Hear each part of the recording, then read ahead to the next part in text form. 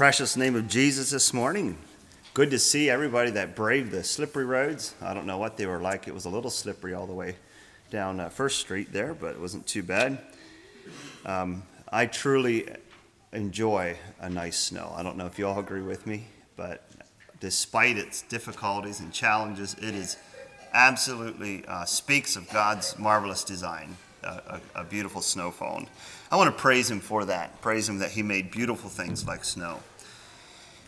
By way of opening, not to do with the message this morning, this is the first Sunday of the year. And just want to put a plug in for establishing a personal devotional life. And a good time to do that is at the beginning of the year. I know we're a whole week into it, but it's not too late to start. And if do you have a plan for a time with the Word of God? I remember as a young Christian, soon after I was born again, my mother came to me and said, "Nate, you know, it's important that you spend time in the Word of God, a regular time in the Word of God." And I've always been thankful that I took her advice and started that habit at a young age, because I do think it's valuable that it becomes a habit. Now, habits, hopefully it's more than a habit, but habits are something that goad us on, you know. Little like, did I have my cup of coffee in the morning yet? Did I read the Word of God? And it helps keep us on task. But I trust it becomes much deeper than that, and for me it has. I've tried a number of different things over the years. I remember as a teenager doing the book of Proverbs, 1 chapter a day, go through Proverbs once a month, 12 times a year, and that was meaningful to me, especially for a young man. It's written to young men, and had an impact in my life. I believe I did beside the still waters one year, but probably that has been the most enduring is reading through the Bible in a year's time. And I want to put a plug in that, and just kind of curious if you're brave enough to raise your hand, how many have read through the Bible once? Okay, and then I won't ask how many did not. You don't have to raise your hand. So there's a number of you who have not read through the Bible, and I don't know, you know, what your reasons may be, but I think possibly it looks overwhelming to get it done. And I would like to suggest it is not as overwhelming as it seems when you split it out in 365 days. There's a number of Bible reading plans. There's, in fact, 365-day Bibles that there's, Louis, we have some of the outlines in the back here. But just start. And yeah, sometimes you got to wade through the genealogies, and there's a few sections that I don't even enjoy yet. But read through the whole Word. And I encourage, while you're there, have a pencil, and when something stands out to you, underline it. And then the next time around, it jumps out at you. And it's a real blessing. It takes a set time of day. You know, this is my time that I'm going to, and I'm a morning person. Where was Sanford? I'm a good morning, Lord kind of person, not good Lord, it's morning. So I don't know what kind of person you are this morning. So maybe it works better in the evening. There's nothing wrong with it. But I tend to think that morning's the time to get up and spend time in God's Word. Well, that's not what the sermon was about. I just felt burdened to get that off and challenge us here at the beginning of the year to set that. The entrance of that Word giveth light. And it has an impact on our lives. And it makes a difference when we get into it regularly. It really does. Get into it, read it, and let it change your lives, because it will. It's powerful, it's quick, it's alive. It's different than any other book that you have read. Okay, return with me to Romans chapter 11.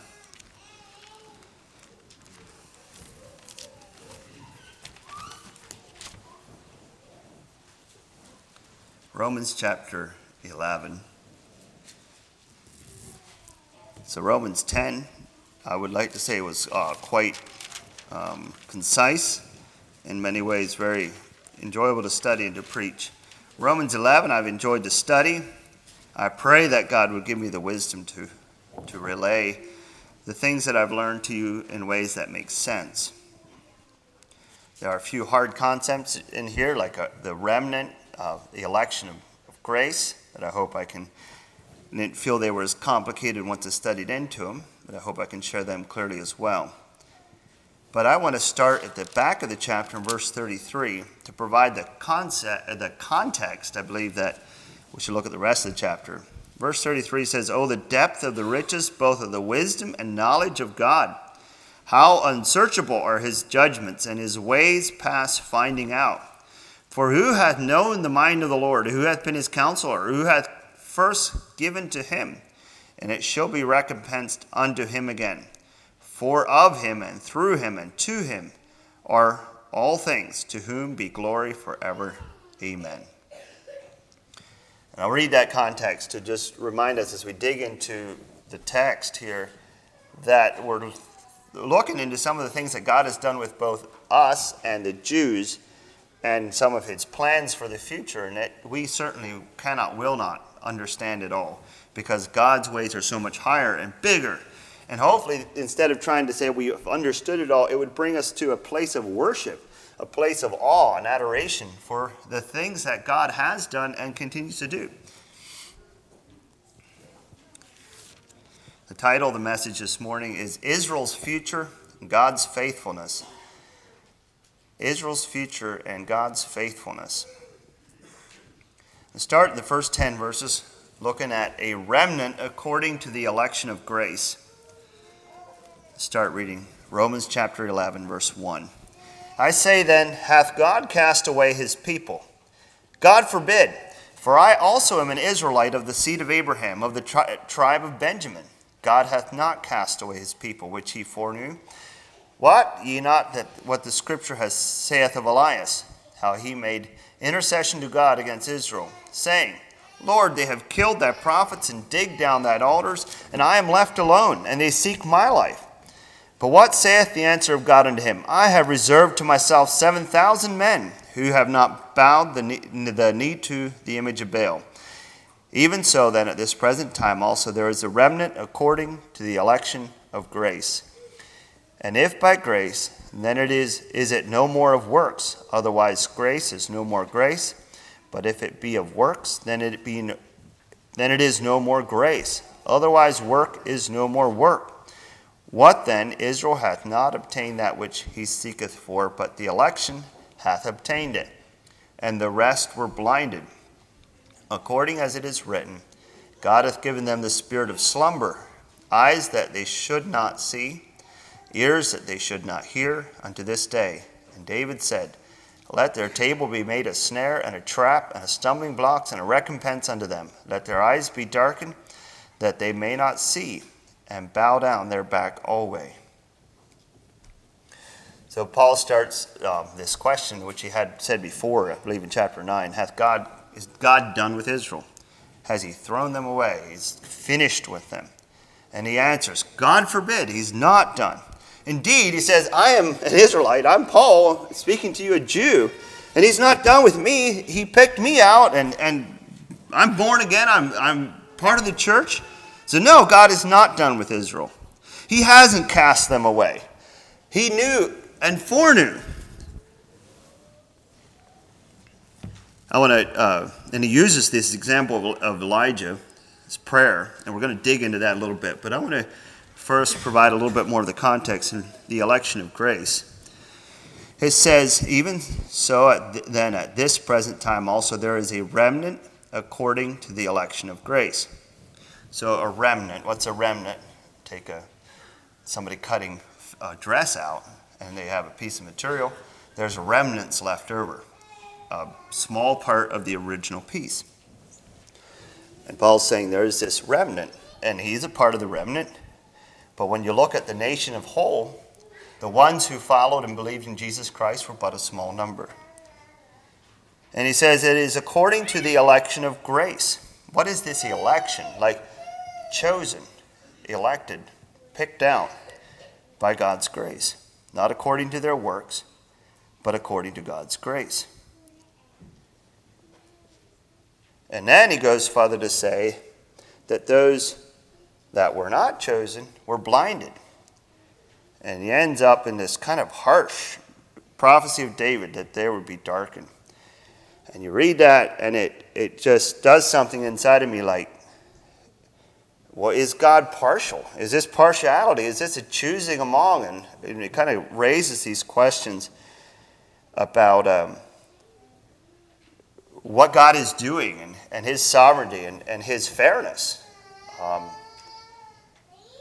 maybe outside of this context, we can look around life around us and consider how blessed we are with the knowledge we've been given. And you wonder, what about the people that haven't heard? And you start thinking about how this all works and how's that right? How's that work? I hope I can satisfy. I believe there is I believe this chapter actually brings glory to God when we can see the beauty of his work. I hope and trust God will help me to do that. But first, we're going to bounce back to 1 Kings chapter 19 and consider the story of Elijah, which Paul quotes here. This is a familiar story. Remember, Elijah's running for his life after the mountaintop experience of the fire on the altar. But all of a sudden he realizes Jezebel's going to kill him. He runs for his life.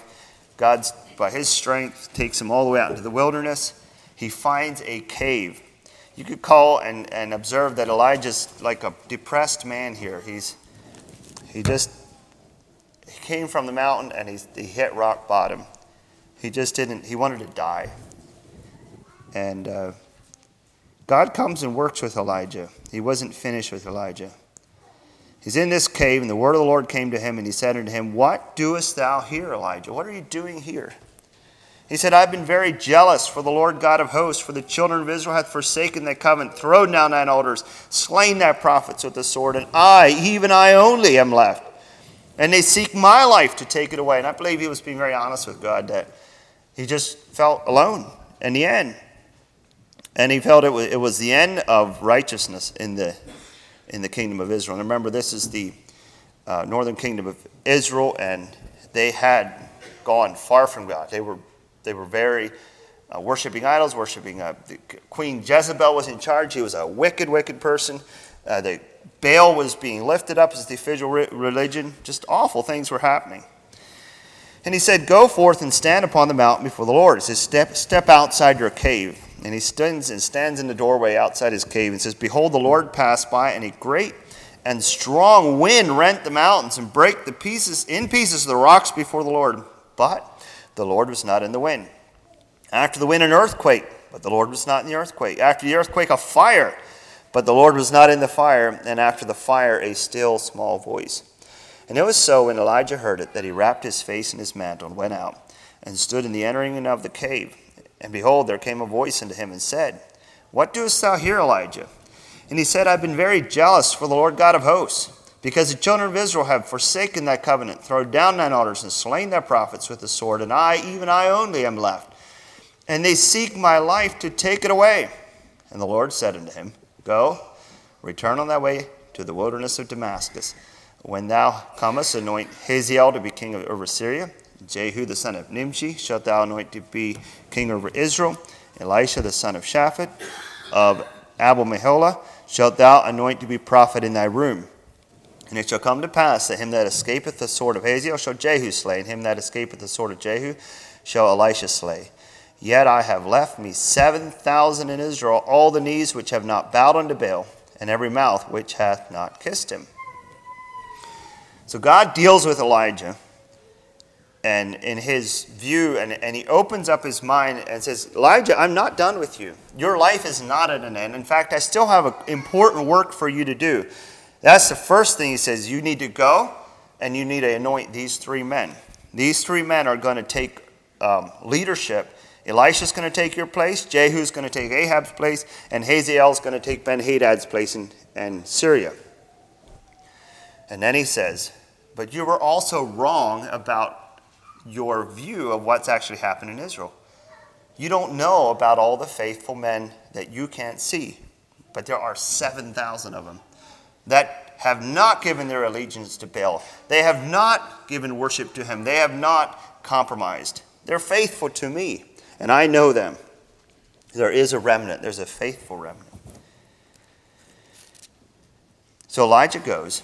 He obeys God, and he goes down the road and meets Elisha. Elisha follows him. And then the story takes kind of a twist. When you read the text here, it looks like he's going to anoint those 3 men. Bang, bang, bang.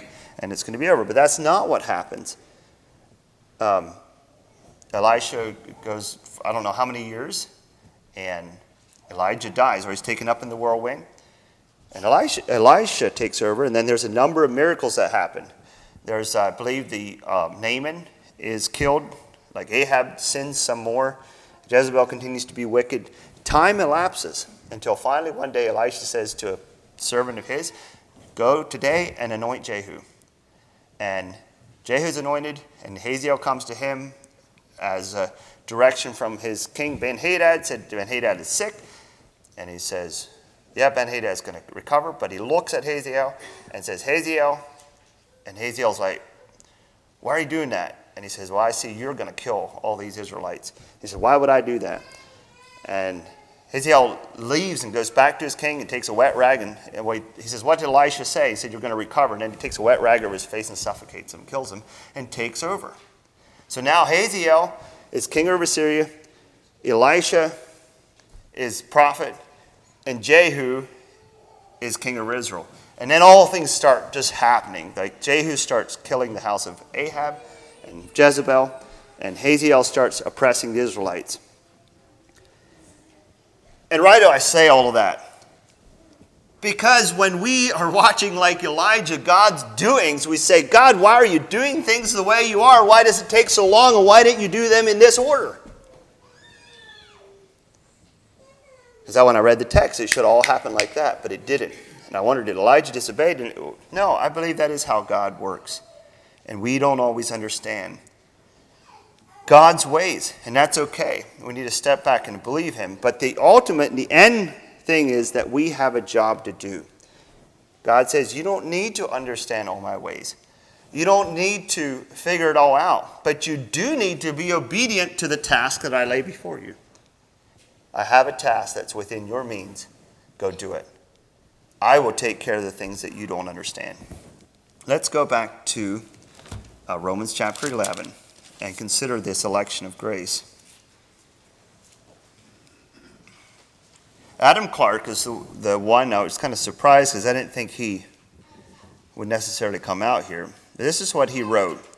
He said, the election of grace simply signifies God's gracious design in sending the Christian system into the world and saving under it all those who believe in Christ Jesus and none else.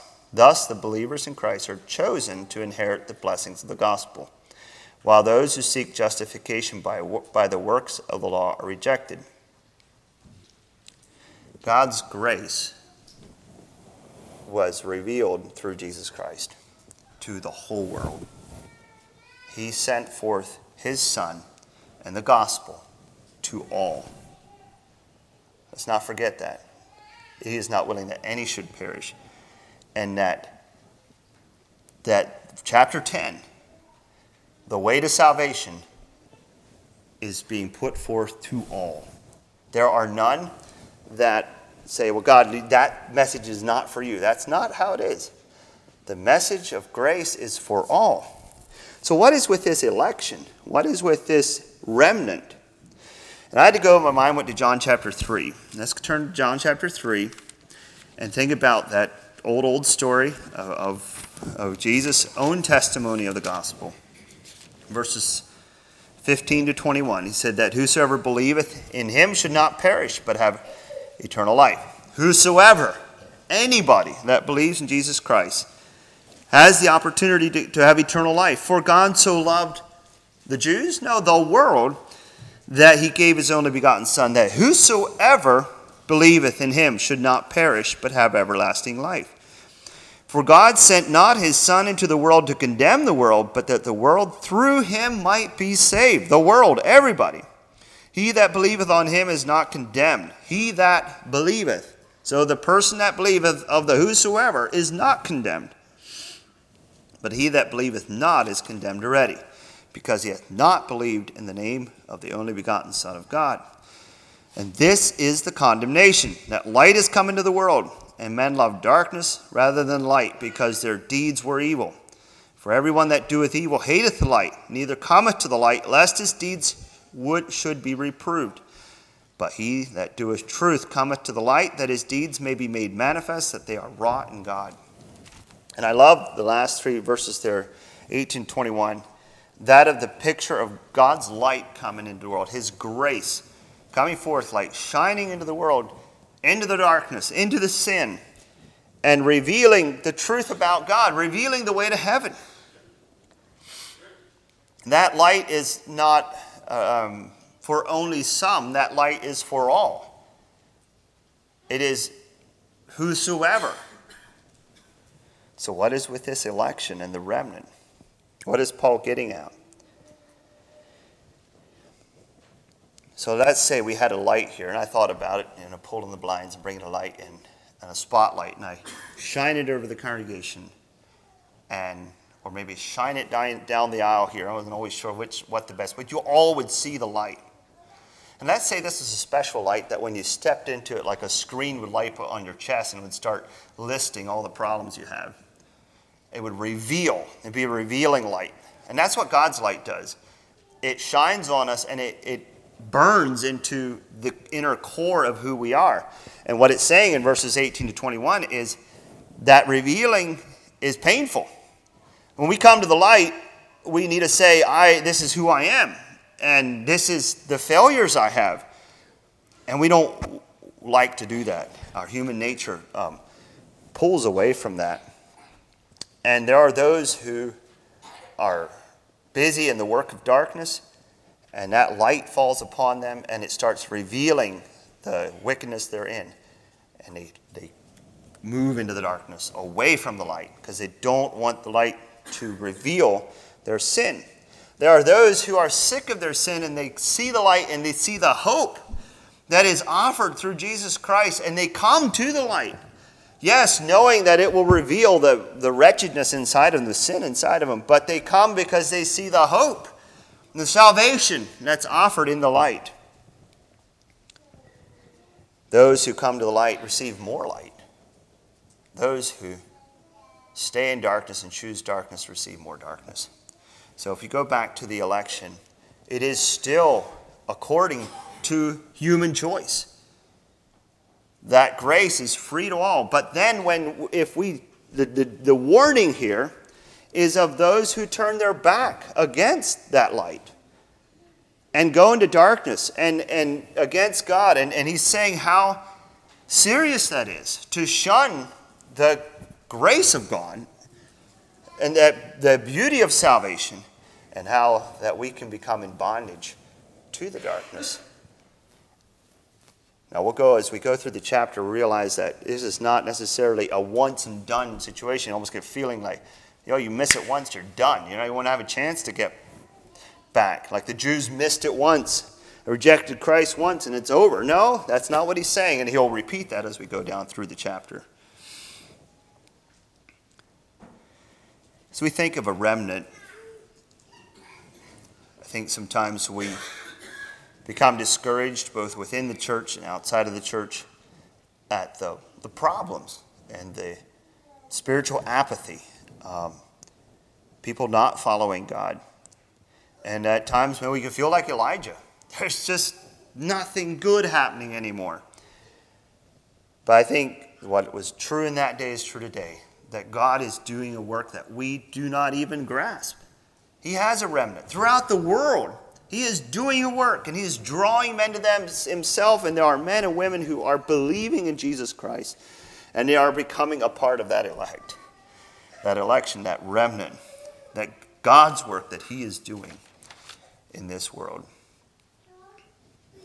Now we're going to go into the next section, verses 11 to 24, and he's going to bring a different picture than that of a tree and of grafting. And I say then, have they stumbled that they should fall? God forbid. But rather through their fall salvation is come unto the Gentiles, for to provoke them to jealousy. Now if the fall of them be the riches of the world, and the diminishing of them the riches of the Gentiles, how much more their fullness? For I speak to you Gentiles, inasmuch as I am the apostle of the Gentiles. I magnify my office, if by any means I may provoke to emulation them which are my flesh, and might save some of them. For if the casting away of them be the reconciling of the world, what shall the receiving of them be? But life from the dead. For if the first fruits be holy, the lump is also holy. And if the root be holy, so are the branches. And if some of the branches be broken off, and thou being a wild olive tree, wert graft in among them, and with them partaking of the root and fatness of the olive tree, boast not against the branches. But if thou boast, thou bearest not the root, but the root beareth thee. Thou wilt say then, the branches were broken off, that I might be grafted in. Well, because of unbelief they were broken off. And now standest by faith. Be not high-minded, but fear. For if God spared not the natural branches, take heed lest he also spare not thee. Behold, therefore, the goodness and severity of God. On them which fell severity, but toward thee goodness. If thou continue in his goodness, otherwise thou also shalt be cut off. And they also, if they abide not still in unbelief, shall be grafted in, for God is able to graft them in again. For if thou wert cut out of the olive tree which is wild by nature, and wert grafted contrary to nature into a good olive tree, how much more shall these which be the natural branches be grafted into their own olive tree? We're looking at, I'm going to title this, Behold the Goodness and the Severity of God. And we're considering God's dealing both with the Jews and the Gentiles, both his grace and his judgments. So we think about the whole history of the nation of Israel and how, we could just go on of God's dealings with the nation of Israel and it culminating in their rejection of the Messiah of Jesus. And then that rejection and how they persecuted the early church. Yes, there were a remnant of Jews that followed Jesus, but there were most that did not. And as a religion as a whole, they rejected him. But that rejection became a blessing as the gospel turned from the Jews to the Gentiles. And we can read that in the New Testament, in the book of Acts. And that blessing, that rejection became a blessing to you and I because we were given the gospel. It was not like before where God's focus was on one nation. And if you were outside of that, it was difficult or not even really welcome to become a part of that. Now it says, no, Jews suddenly started realizing, like Peter, that, God wants the gospel to go to the whole world. And that was quite a thing to get through, but they did it. And Paul, the apostle of Gentiles, starts taking this to the Gentiles, and the Gentile church starts exploding. Now soon there are many more Gentile Christians. Well, as difficult as it might be today, can you imagine being back there? The Jews are hating Jesus. They're hating the followers of Jesus. And how do you look at a Jew? How do you view him? Do you say, well, he's wrong? Well, yeah, in a way he is. Do you hate him? Do you like him? Do you pray for him? Paul's trying to work at us getting a proper view of the Jew. And meanwhile, he's getting a lot else done. He's getting a proper view of God and a proper view of ourselves. But he asks the question, does this mean there's no hope for the Jew? Have they stumbled that they should fall, and meaning fall permanently, like they're done? God forbid, but rather through their fall, salvation is coming to the Gentiles. Yes, they did stumble, they did fall, they did disobey. But God is using that disobedience, that falling, for riches to the Gentile Christians. And then Paul says something that uses the word jealousy. He's saying he's hoping as the Jews will see the work that's done in the Gentile church and all these heathens, really, pagans, turning from idols and turning to their God, worshiping the Messiah, and see the transformation in people that used to live very wicked lives, that it would catch their attention and it would provoke jealousy within them. And they would say, well, we want some of this too. That's his hope. And you have to kind of follow Paul's reasoning as he kind of takes this. And he says, that's one of the reasons I kind of brag about my ministry to the Gentiles, because I want to shake things up. And if you read the book of Acts and you follow Paul, that's what he would do. He'd go in and he'd talk to the synagogues, and they would, after other Jews would quit listening, and he'd go right over to the Gentiles. And pretty soon, and it would happen over and over again, the Jews would get jealous, and they'd chase Paul out. And they didn't like the attention that he would get from the Gentiles. And it was just a mess. But in it all, beneath it all, Paul was not wishing to get rid of his Jewish people. He loved them. He desired that they too would be saved. He says, now, we think about they were put away and they rejected Christ, and then the Gentiles received him. He said, what would happen if God used their rejection so powerfully to take the gospel to the Gentiles? What would happen if the Jews would be saved? And then what would be? And he was getting excited about that, if they would receive Jesus as Lord. And he goes in verses 16 to 24, and he takes these two trees, and we think of an olive tree. We think of a cultivated olive tree, one that was bred for olive production. It was taken care of. It's in a grove. And then we have one over here in the woods that just kind of came up on its own, and it's wild. And he said, this olive tree, its roots are Abraham, Isaac, and Jacob, and the patriarchs and the 12 tribes, and this is God's olive tree. It's a special olive tree. And this one here is just the Gentiles, and it's a wild one, and it's out of God's vineyard. Well, the Jews, they didn't follow God, and finally God took some of those branches and he broke them off. And then the gospel came, and the Gentiles responded to it by faith, and God took some of those branches, and I'm not familiar with grafting, we made a little slit, and he stuck the branches in it, grafted it, and grew together. And now, you're the Gentile branch on this Jewish olive tree, and you're getting your source and energy from the Word of God, which was grounded in the Jewish nation. That's a picture he's saying. He says, now, think about that. Think about who you are. That you are just simply a wild olive branch being grafted into the Jewish thing, and you start having an attitude toward the Jews that, well, they're the ones that rejected Jesus, and they're the ones that disobeyed, and really don't have any time for them. And but think about yourself. You don't even have as much to say that they do. You're just this branch that's been in your getting born up by the Word of God, which is based in the Jews. Be careful. If you become high-minded and trust in your own selves and reject God's ways, he can just as easily go and snap you off and throw you back like he did the Jews. See, God was really good in allowing to make an opening to bring you into his plan. But don't become arrogant. Be careful. God could take you right off again. Or he could, if the Jews realize what they have done wrong and repent and believe, he could take them back up. And how easy would it be for him to put them right back into the tree they came from? I struggled saying this. You know what? This Paul, he's just going all over the place. But what's he doing? What's he trying to get to? Behold God. What is God doing? What was God doing? What is God doing today? In the nation of Israel? In the church at Millmont? In my life? In your life? God uses events, even our own decisions, to draw us to him, to help us. But he says, beware. Don't take God's goodness for granted. Don't mock it. When there's a light shines into your life, respond to it. Because God is able to also shut the door and break off as good as he is able to graft in. Let's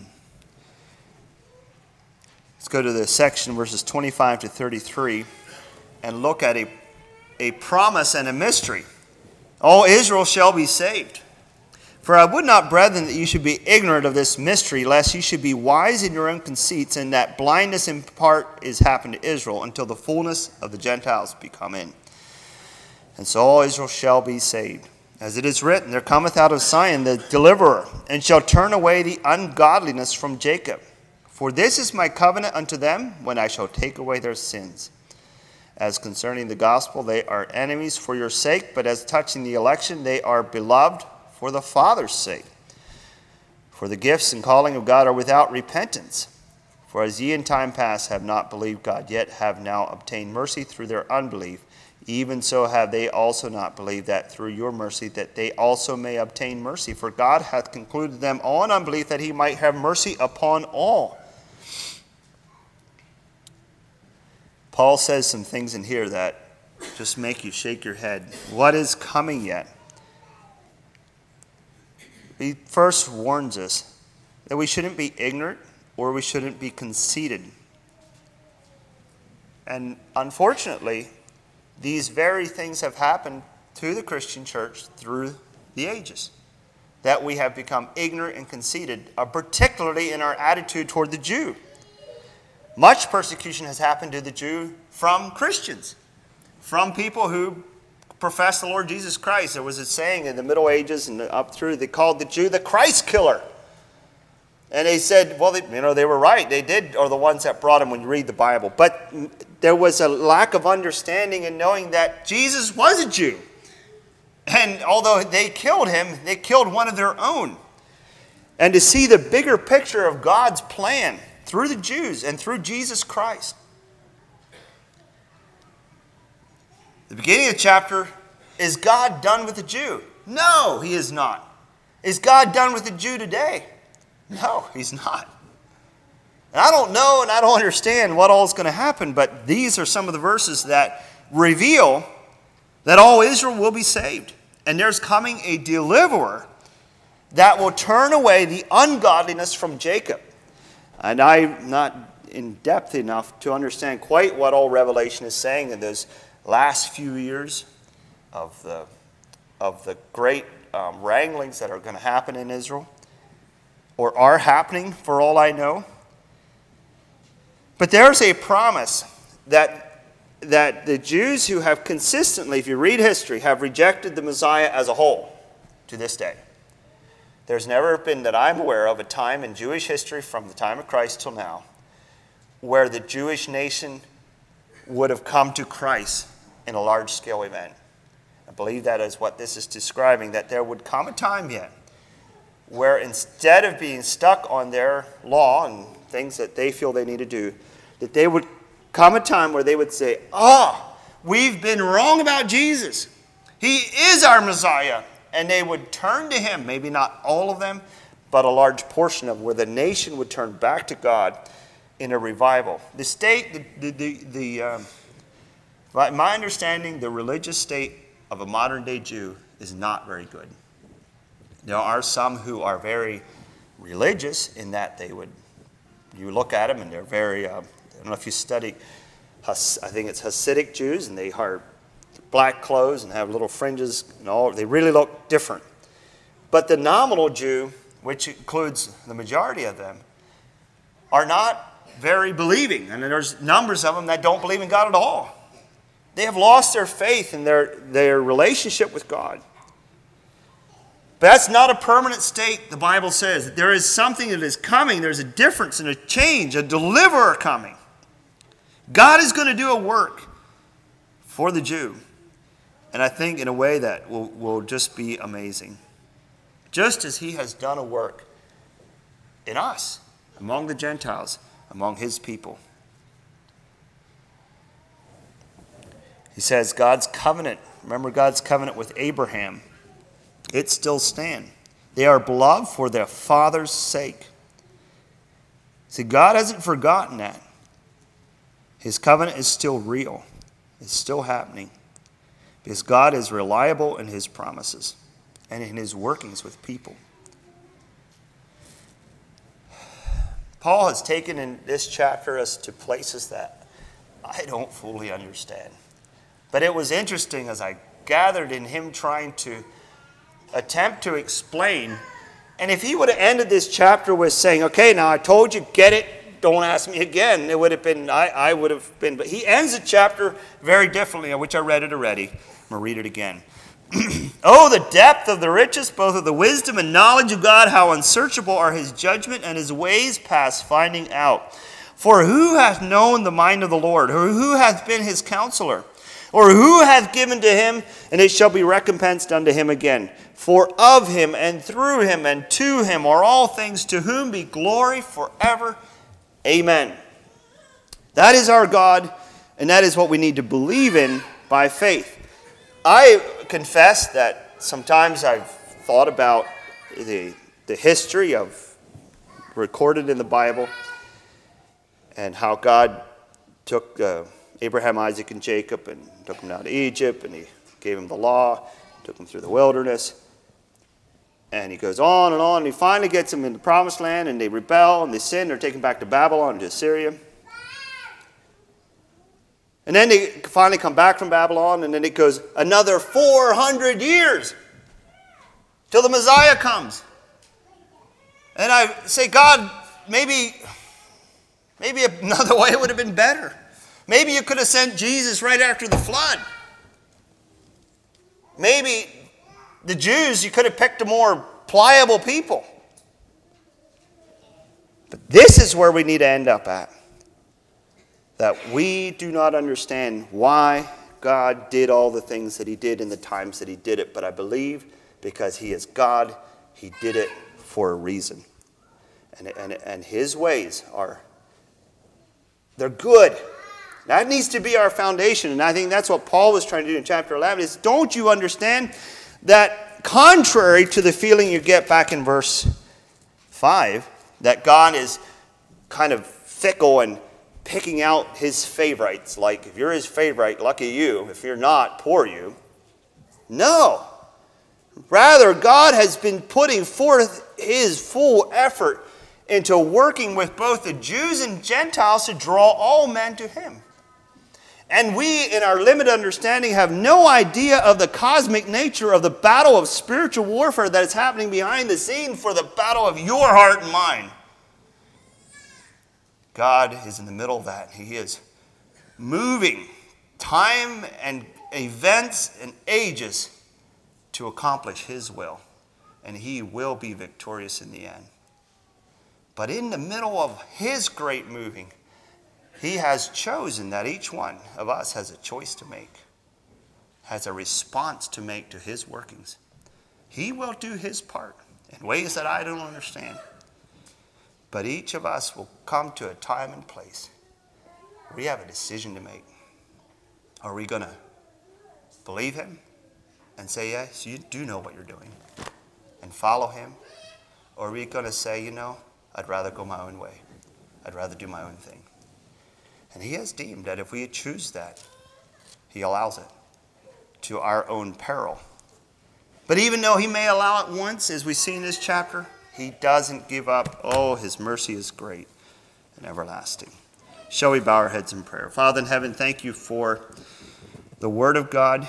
Lord, I pray that you would reveal the truths that you may have here in ways that I cannot. Oh, Father, if there's any misunderstanding, I just pray that that could be clarified. Because I do not want to diminish your glory, your beauty, your wisdom.